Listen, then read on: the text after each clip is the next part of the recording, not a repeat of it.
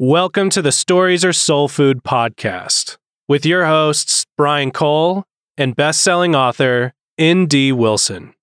This audio is brought to you by Cannonball Books and Great Homeschool Conventions.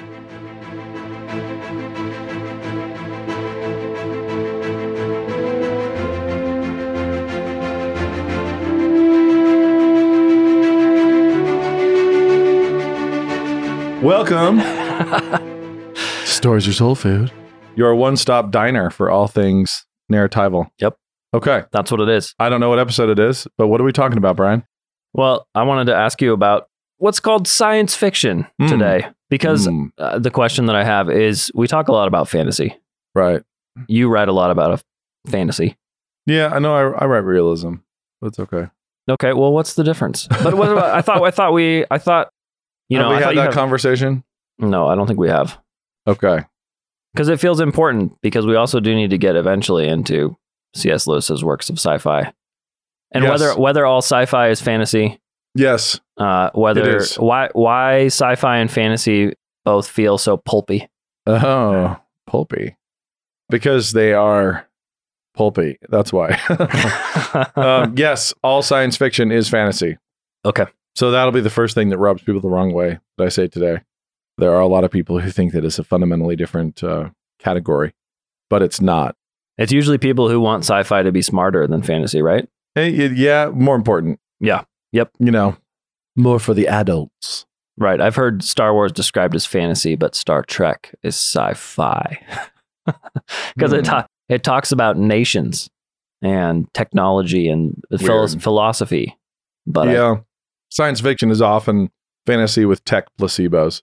You know, it's okay. just, but I mean, I like science fiction. I've got no problem with science fiction, but it belongs in the subset. Of imagined things. Yeah. And But I think that perhaps my own distinction between fantasy and realism can be helpful, but most fans that this is just anecdotal. I'm going to back up and try to do this correctly. The difference between sci-fi and fantasy is... No, this is a different thing than that, Brian. I'm not doing it that way.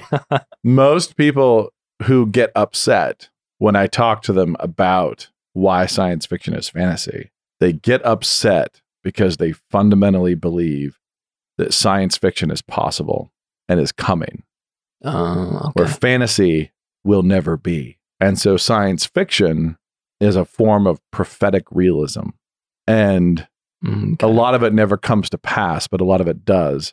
And it's the creators and authors, and this is true, the creators and authors who make up the ideas for things that inventors then later, they follow behind and try to figure it out. So, and it's not that they think there's going to be a Starship Enterprise or something like that. It's just that they think that this belongs in the world. Okay. All right. This is like, it's the same as making believe a story about, whatever, a detective, a cowboy in the future. It's speculative. But then you have subsets like Man in the High Castle, where it's an alternative reality and it's an entirely different parallel universe in which the Nazis won. And they will tell you, the real diehards will tell you, yes, that's possible. In fact, it probably happened. And there probably is a reality where the Nazis won. There's a parallel universe. So there's kind of this true believerism that happens around sci-fi where people, they really want to think that these are the things that are possible. Doesn't mean they will happen. Doesn't mean they did happen, but they are possible. And fantasy are, those are the stories that are not possible. Fundamentally, I think we have a word for it. What's the word? Impossible. Okay, and that's kind of so when I talk to the diehards, the real diehard sci-fi authors and fans, and even more, some of the authors are true blue, like they are believers in science and modernism. And where we're headed. Yep, and all the things that are possible through unlocking technological secrets. They're the people. Some of them are true blue people. Some of the authors are, but overwhelmingly it's the fans that are that way, and the authors aren't. The authors tend to be more comfortable with the conversation. Saying I'm making stuff up. Yeah, exactly. And I'm making stuff up that I think maybe could happen, but I'm making stuff up. Right. And the reason why I don't write realism is because realism is unrealistic. It is stupid. And it's as a genre, realism is basically the category of writing stories as if there is no supernatural, as if there is only the material world. Yeah. It's materialism only. And that's the weird part, is strictly materialism is called realism. Which is crazy because that's not real. At all. It's not even close. Yeah. So not even close to real. And it gets dubbed realism. So these are the same. If you introduce anything, so if you introduce a spirit, if you introduce the supernatural, if you introduce anything other than the material world, you're now writing fantasy or Christian speculative fiction. Who came up with these distinctions? Losers. That's who. People with bad attitudes. But then you go to sci-fi and you actually find in sci-fi, you find the same commitment to, often, not always, but the same commitment to the material world. And so it's materialism having a dream. It's, we unlocked something. And so what is life? What is consciousness? Well, it's a chemical reaction. It's a thing. And then we always have these explorations of, does the robot have a soul? Is it is it becoming self-aware? Is the computer becoming self-aware? But we're in Dawkins and Hitchens' world. Right. Even the Star Trek episodes with God, Star Trek episodes where they're wondering if they meet God always turn into higher forms of consciousness that have evolved out of their bodies. Mm-hmm. Yes. After real. Having had a bad virus. And so you basically have science fiction is in its pure form is materialism writing fantasy. And then you move into fantasy and you have realism, my version of realism, the real world in which the spirit plane exists, in which the supernatural is real, in which the material and the immaterial coexist in one reality and one narrative. Yeah. After which death is not the end. Yeah. After which death is not the end. A world in which miracles happen, a world which was spoken by God, a world in which you have a soul and that it leaves when you die and you die when it leaves. Yeah. That's this world. That's the real world. And when that world writes fantasy, that's fantasy. When that world speculates. Right. And plays with imagination, then you end up with people like Gandalf. Gotcha. So the world in which Moses existed, when that world tells a bedtime story, like it's Gandalf. It gets siloed off as fantasy. Yeah. And when you have Darwinian librarians telling a story. Yeah. A world in which, amoebas turned into cows, and then those cows turned back into whales. And actually, even better. And that's not a joke. You're not making fun of that. So when sea creatures decided, hey, let's try lungs and let's get rid of these gills and let's crawl up on the beach and let's turn into things that lactate. And then from there, some of those up on the hillside were saying, you know what? I'm sick and tired of chewing this cud and lactating. I've always craved massive quantities of krill. So I'm going to crawl back into the ocean and lose my legs and become bigger than school buses. Yes, and my analogous flippers match my limbs upon the land. So a world in which that stuff happens through the random unlocking of genetic combinations via mutation and chaos is a world when that world tells bedtime stories. You get sci-fi. Yeah, you get Prometheus, you get Blade Runner, you get classic stuff. iRobot. Yeah, you get that kind of thing. Now, what is the actual toggle that makes a thing sci-fi or not is just, No, I think props. I think that works. I think that works because they always say, hey, Frankenstein is the first example of sci-fi. And they always say Fantasties, McDonald is the first example of fantasy.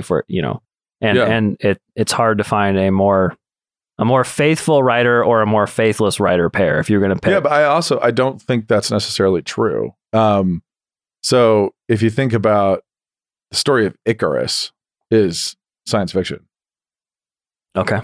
It's like, it's a technological discovery that results in a tragic flaw. And if you go, I mean, like way before McDonald, we have fantasy stories. So it's okay. Yeah. We're talking about the myths, the Greek myths. We're talking about Ovid. We're talking about Beowulf.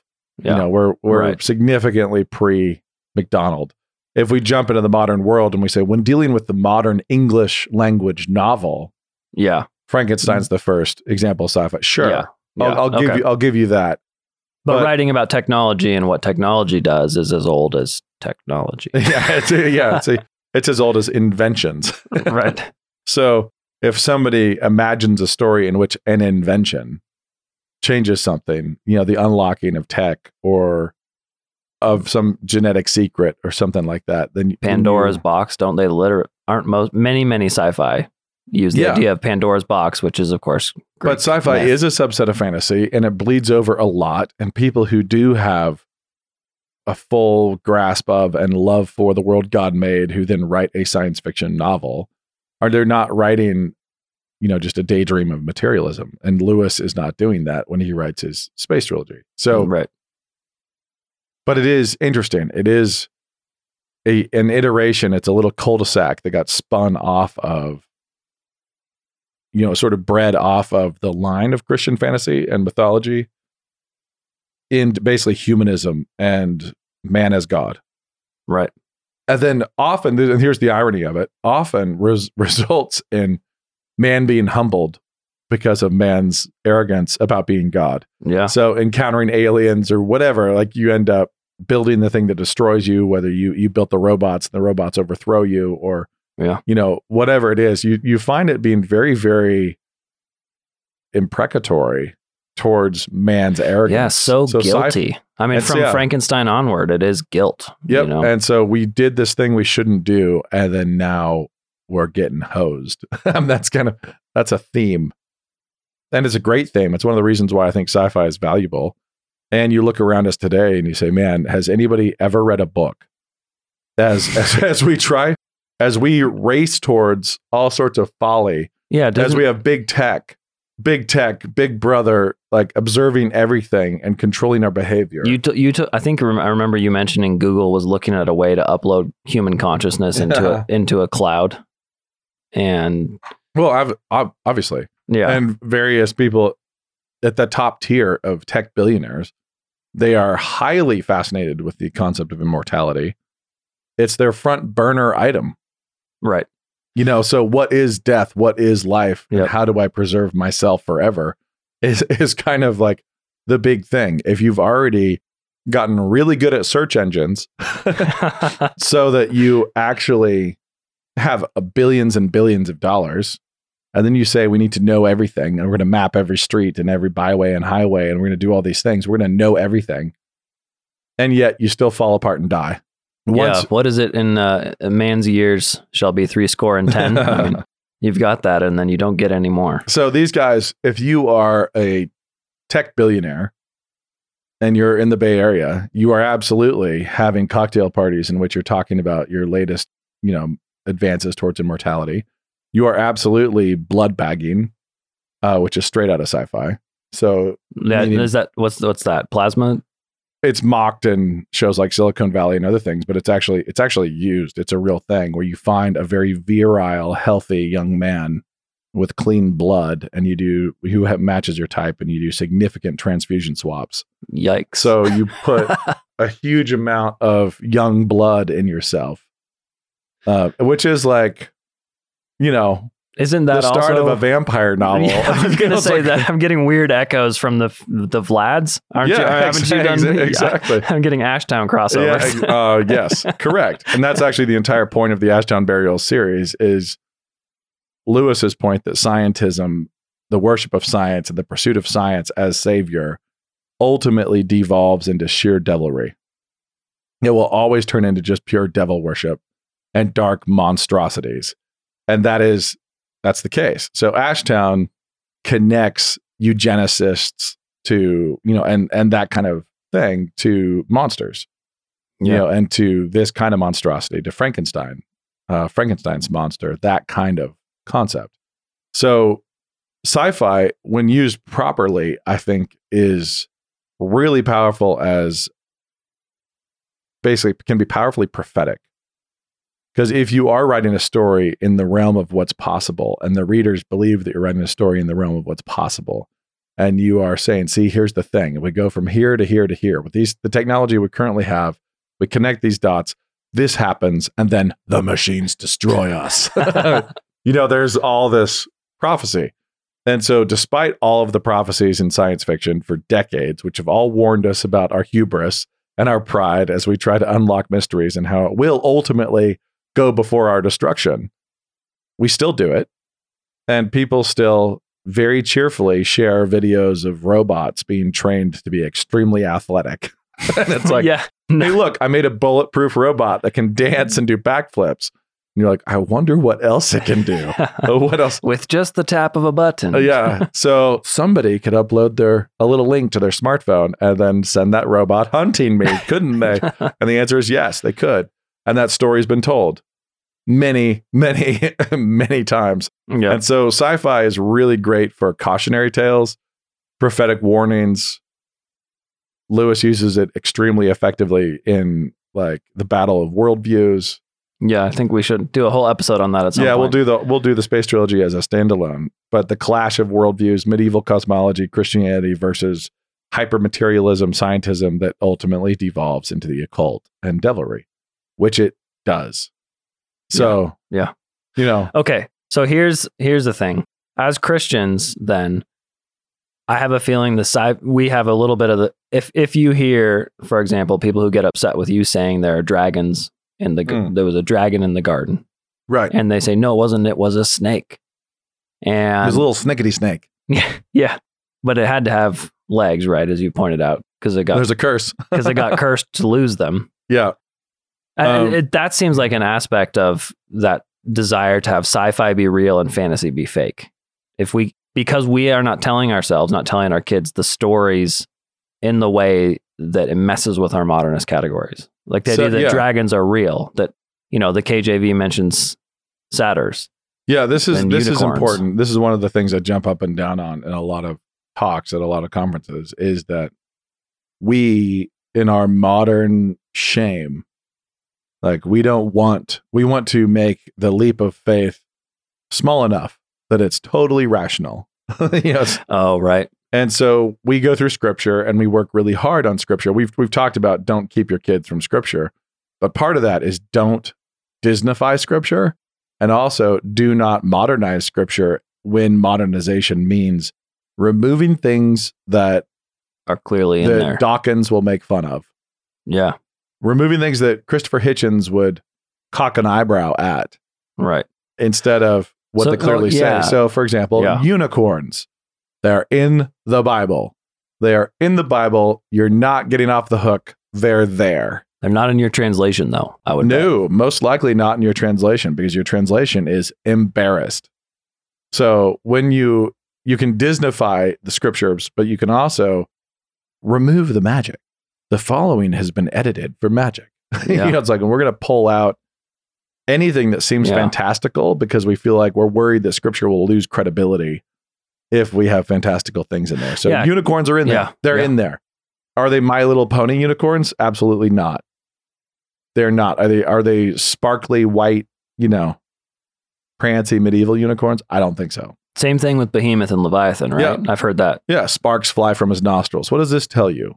So we all say, hey, not an alligator. Leviathan's a big alligator. Yeah, but he's breathing fire. And I'd be like, sure, if he breathes fire. So as long as that alligator is blowing sparks out of its nostrils, okay, I can buy that. And as long as it's huge, as long as it's some ancient, massive sea croc that can blow fire out its face, sure, we're all good. Then I'm good. That's Leviathan, because that's what it says. Behemoth with its tail like a cedar, and then you look at the little side note. Most likely the hippopotamus. It's like, have you ever seen a hippo tail? Behemoth. Small and embarrassing. Yeah, exactly. Insufficient to the task. Yeah, what do they say? Doesn't Job say it knocks over trees with its tail? Yeah, it's a tree, a tail like cedars. Oh, that's what it is. And so you have basically the hippopotamus with a tail like a very young cedar sapling in a nursery. A little bit whippy. Yeah, so just stop it. Like we just have to stop it. And when Isaiah says satyrs will dance in your ruins, when he's prophesying against a city and is like dragons will dwell there and satyrs would dance in your ruins. And we translate it's goats. It's goats. Because the ancients didn't have a concept for satyrs. They didn't know. They didn't know what that was. That's a new modern thing. It's like, are you kidding me? That's an ancient concept. They knew exactly what it was. Yeah, they half had words, man, half goat. They had words for it. They had words for it. And that's funny. We've removed the words. And it's like translating centaur, Shetland pony. It's a different thing. They both have 4 hooves. It's the same thing. So you can say this is poetic. You could say it says satyrs, and what it means by satyrs is demons. Like, okay. Like the demons will dance in your ruins. That still fits with hermeneutics and exegesis. That works. Yeah. That works. If you say the unicorn is a giant one-horned rhinoceros, I'm like, okay. That actually preserves the meaning of the passages where Job is asked, can you harness the unicorn and make him plow your field? And it's a rhetorical question. No. The answer is no, you cannot. It's supposed to be a humbling rhetorical question. And we translate it wild ox. We're thinking, we've and the answer is domesticating oxen for a long time. Job looks around awkwardly and is like, what did you think I was plowing with? Yeah, at the start of this book, I lost my entire herds of these creatures. Yes. To the raiders.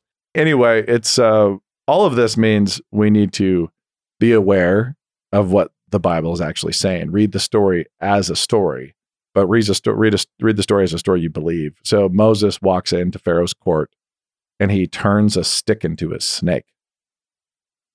Okay, we go from inanimate to animate. And here's the terrifying thing. Pharaoh's magicians could do the same thing. Like that's a level of dark magic that's intense. Moses wins the first wizarding duel in literature anywhere. And downstream from Moses comes Gandalf, etc.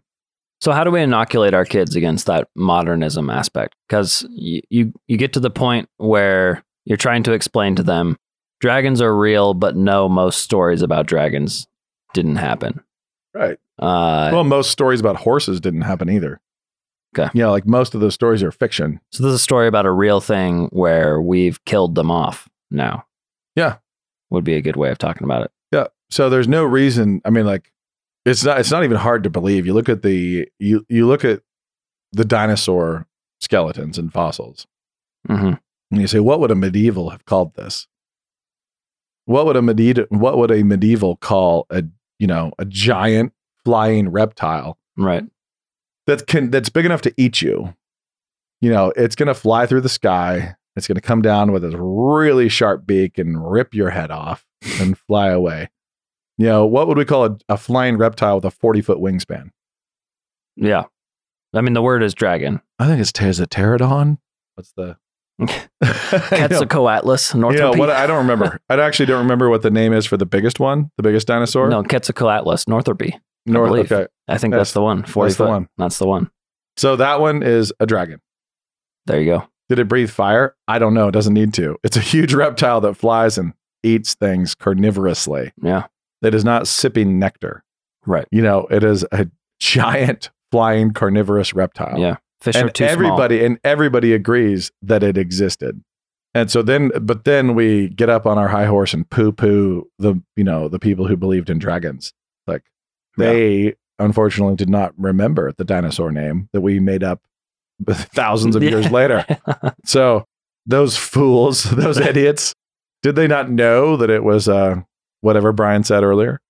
Anyway, and also as to Leviathan breathing sparks, side note, everybody believes that there are beetles in this world that blow fireballs out their rear ends. Bombardier beetle. The bombardier beetle. Yeah. It is a beetle launching fireballs out of its backside. Right. So if medievals talked about that, just imagine, if you will. Right. Superheated acid. Yeah. So there it goes. Yeah. So imagine, if you will, if Homer talked about this insect, a scarab, firing fire out of its backside. And imagine that insect had gone extinct between Herodotus and Homer. We for sure would not believe it. We would laugh and laugh and laugh and say, are you out of your minds? Like, really? Yeah. Like, what possible precedent is there for an insect that can launch fireballs? You silly fools. Right. And yet, it's real, so we pretend it's somehow more sci-fi friendly. yeah, we found it. Yeah, we found it. It burned our finger. Yeah, it launched a little fireball. So in those situations, like gorillas were cryptozoology for a long time until we found them. Imagine the elephant. If the ancients talked about the elephant and we had no fossils and we'd never seen one. Yeah. Be like, no way. That's not real. Yeah. And so we're really full of ourselves and we accuse all ancient people of being liars. Right. Just by default. Yeah. So anyway. I mean, you read Herodotus talk about, we all knew there were swarms of flying snakes that came in and bit a bunch of people. Every year. We knew, in Egypt, that's what happens. It's not like the Egyptians were making that up. Right. And they also, the ibis bird was sacred to them because it fought the flying vipers and would kill them off on the mountain passes. And Herodotus said every year the ibis would fly up in enormous armies up into the mountain passes to basically to battle the vipers, which is like in the migratory season of the flying vipers, and they would go up in the mountain passes and meet them as they tried to enter into Egypt. Yeah, and they'd have these big, huge fights. And Herodotus said that he had personally walked up, having not believed the stories, walked up into those mountain passes and witnessed the remains. Like that he personally went and saw, and this is what happened. And then you have to say, what does he get out of telling a lie? Like for him to lie about that, what does he gain? He tells a story of arriving in a culture, not quite believing their story, checking it out and being like, yep. That happened. It happened. There was no Oprah's book club. There was no anything else for him to try to get. He wasn't faking a memoir, like many people have done before. He's either a psychopath or he's either a compulsive liar or he's telling the truth. Or he's telling the truth. And we moderns love to say, well, it has to be false. And then you look in the Old Testament and you're like, oh, there's serpents that, launch out of these holes and bite the Israelites. And there's a bronze serpent that they have to put up. And, it's one of those things like, were these like vipers that could really just jump far? Are these like, are they what's the flying snakes now that we have observed spread their rib cages? Yeah. It's not hard to imagine. There are snakes. They can go a football field, I think. More. Yeah. Multiple. Yeah. Didn't you guys film some of these guys? Yeah. I have witnessed and filmed flying snakes. Herodotus. Yeah. Yeah, exactly. And so if Herodotus had actually told us there are these snakes that flatten themselves out into a half cylinder, they sort of like, they splay out their rib cages and suck in their bellies so that they can slither across the air. And they can do this for hundreds of yards. Yeah. And if they were extinct, we would say, wow, what malarkey is this? They probably blew fireballs out their backsides too. It's like we're just totally cynical. And we really believe that we are totally credulous when it comes to somebody in a white lab coat. Yeah. And totally cynical when it comes to anyone from a prior civilization ever. Right. So, yeah, man. And so if we read scripture and you read scripture with the truth in there, you will have conversations with your kids about, are unicorns real? And you will say, yeah, obviously. Of course they are. What does it mean? It means a one-horned beast. What do we know about it? It means it's really difficult to tame. It's very hard to domesticate. We know you can't really plow your fields with it. That's what we know. So whatever our understanding of that passage is, one-horned, it's got to be that. It's got to be something that's really hard to tame and plow with. So probably a rhino, probably a one-horned rhino, which existed. And we know this. So it's like, okay, sure. Satyrs, are they real? Yep. Like, yeah, they are. Are they biological or are they supernatural? Probably supernatural. I don't think there was a race of, goatmen. I think it's actually demonic. I think it's probably the physical manifestation of a particular type of demon, which also shows up in a ton of cultures and stories. Yeah. So anyway, it's that kind of thing. So when I write fantasy, I'm writing fantasy because I live in a fantasy world. Yeah. Like I live in one and I live, in a long history of fantastical things that have happened. Sci-fi is one one recent phase of development in this fantasy world, where instead trying to communicate with demons and gain power that way, we're trying to unlock all the cheat codes of reality that God built in and manipulate them to our own control and power. So think about splitting the atom. And look at whatever room you're in, listener, dear listener, look around and try to do just a rough calculation of how many atoms are around you right now. And then think about how much power is in every one of them. If you split any of those, if any of those broke in half, what happens? It's like, it's significant. And there's a lot of those. There's a lot of them. There's so much power baked into this reality. And so sci-fi is focuses on stories of unlocking that. And it is, I think they can be great. They can be really helpful because God made the world this way. And there is tech we can unlock, and there are secrets we can find. And we can make artificial memory out of sand and lightning.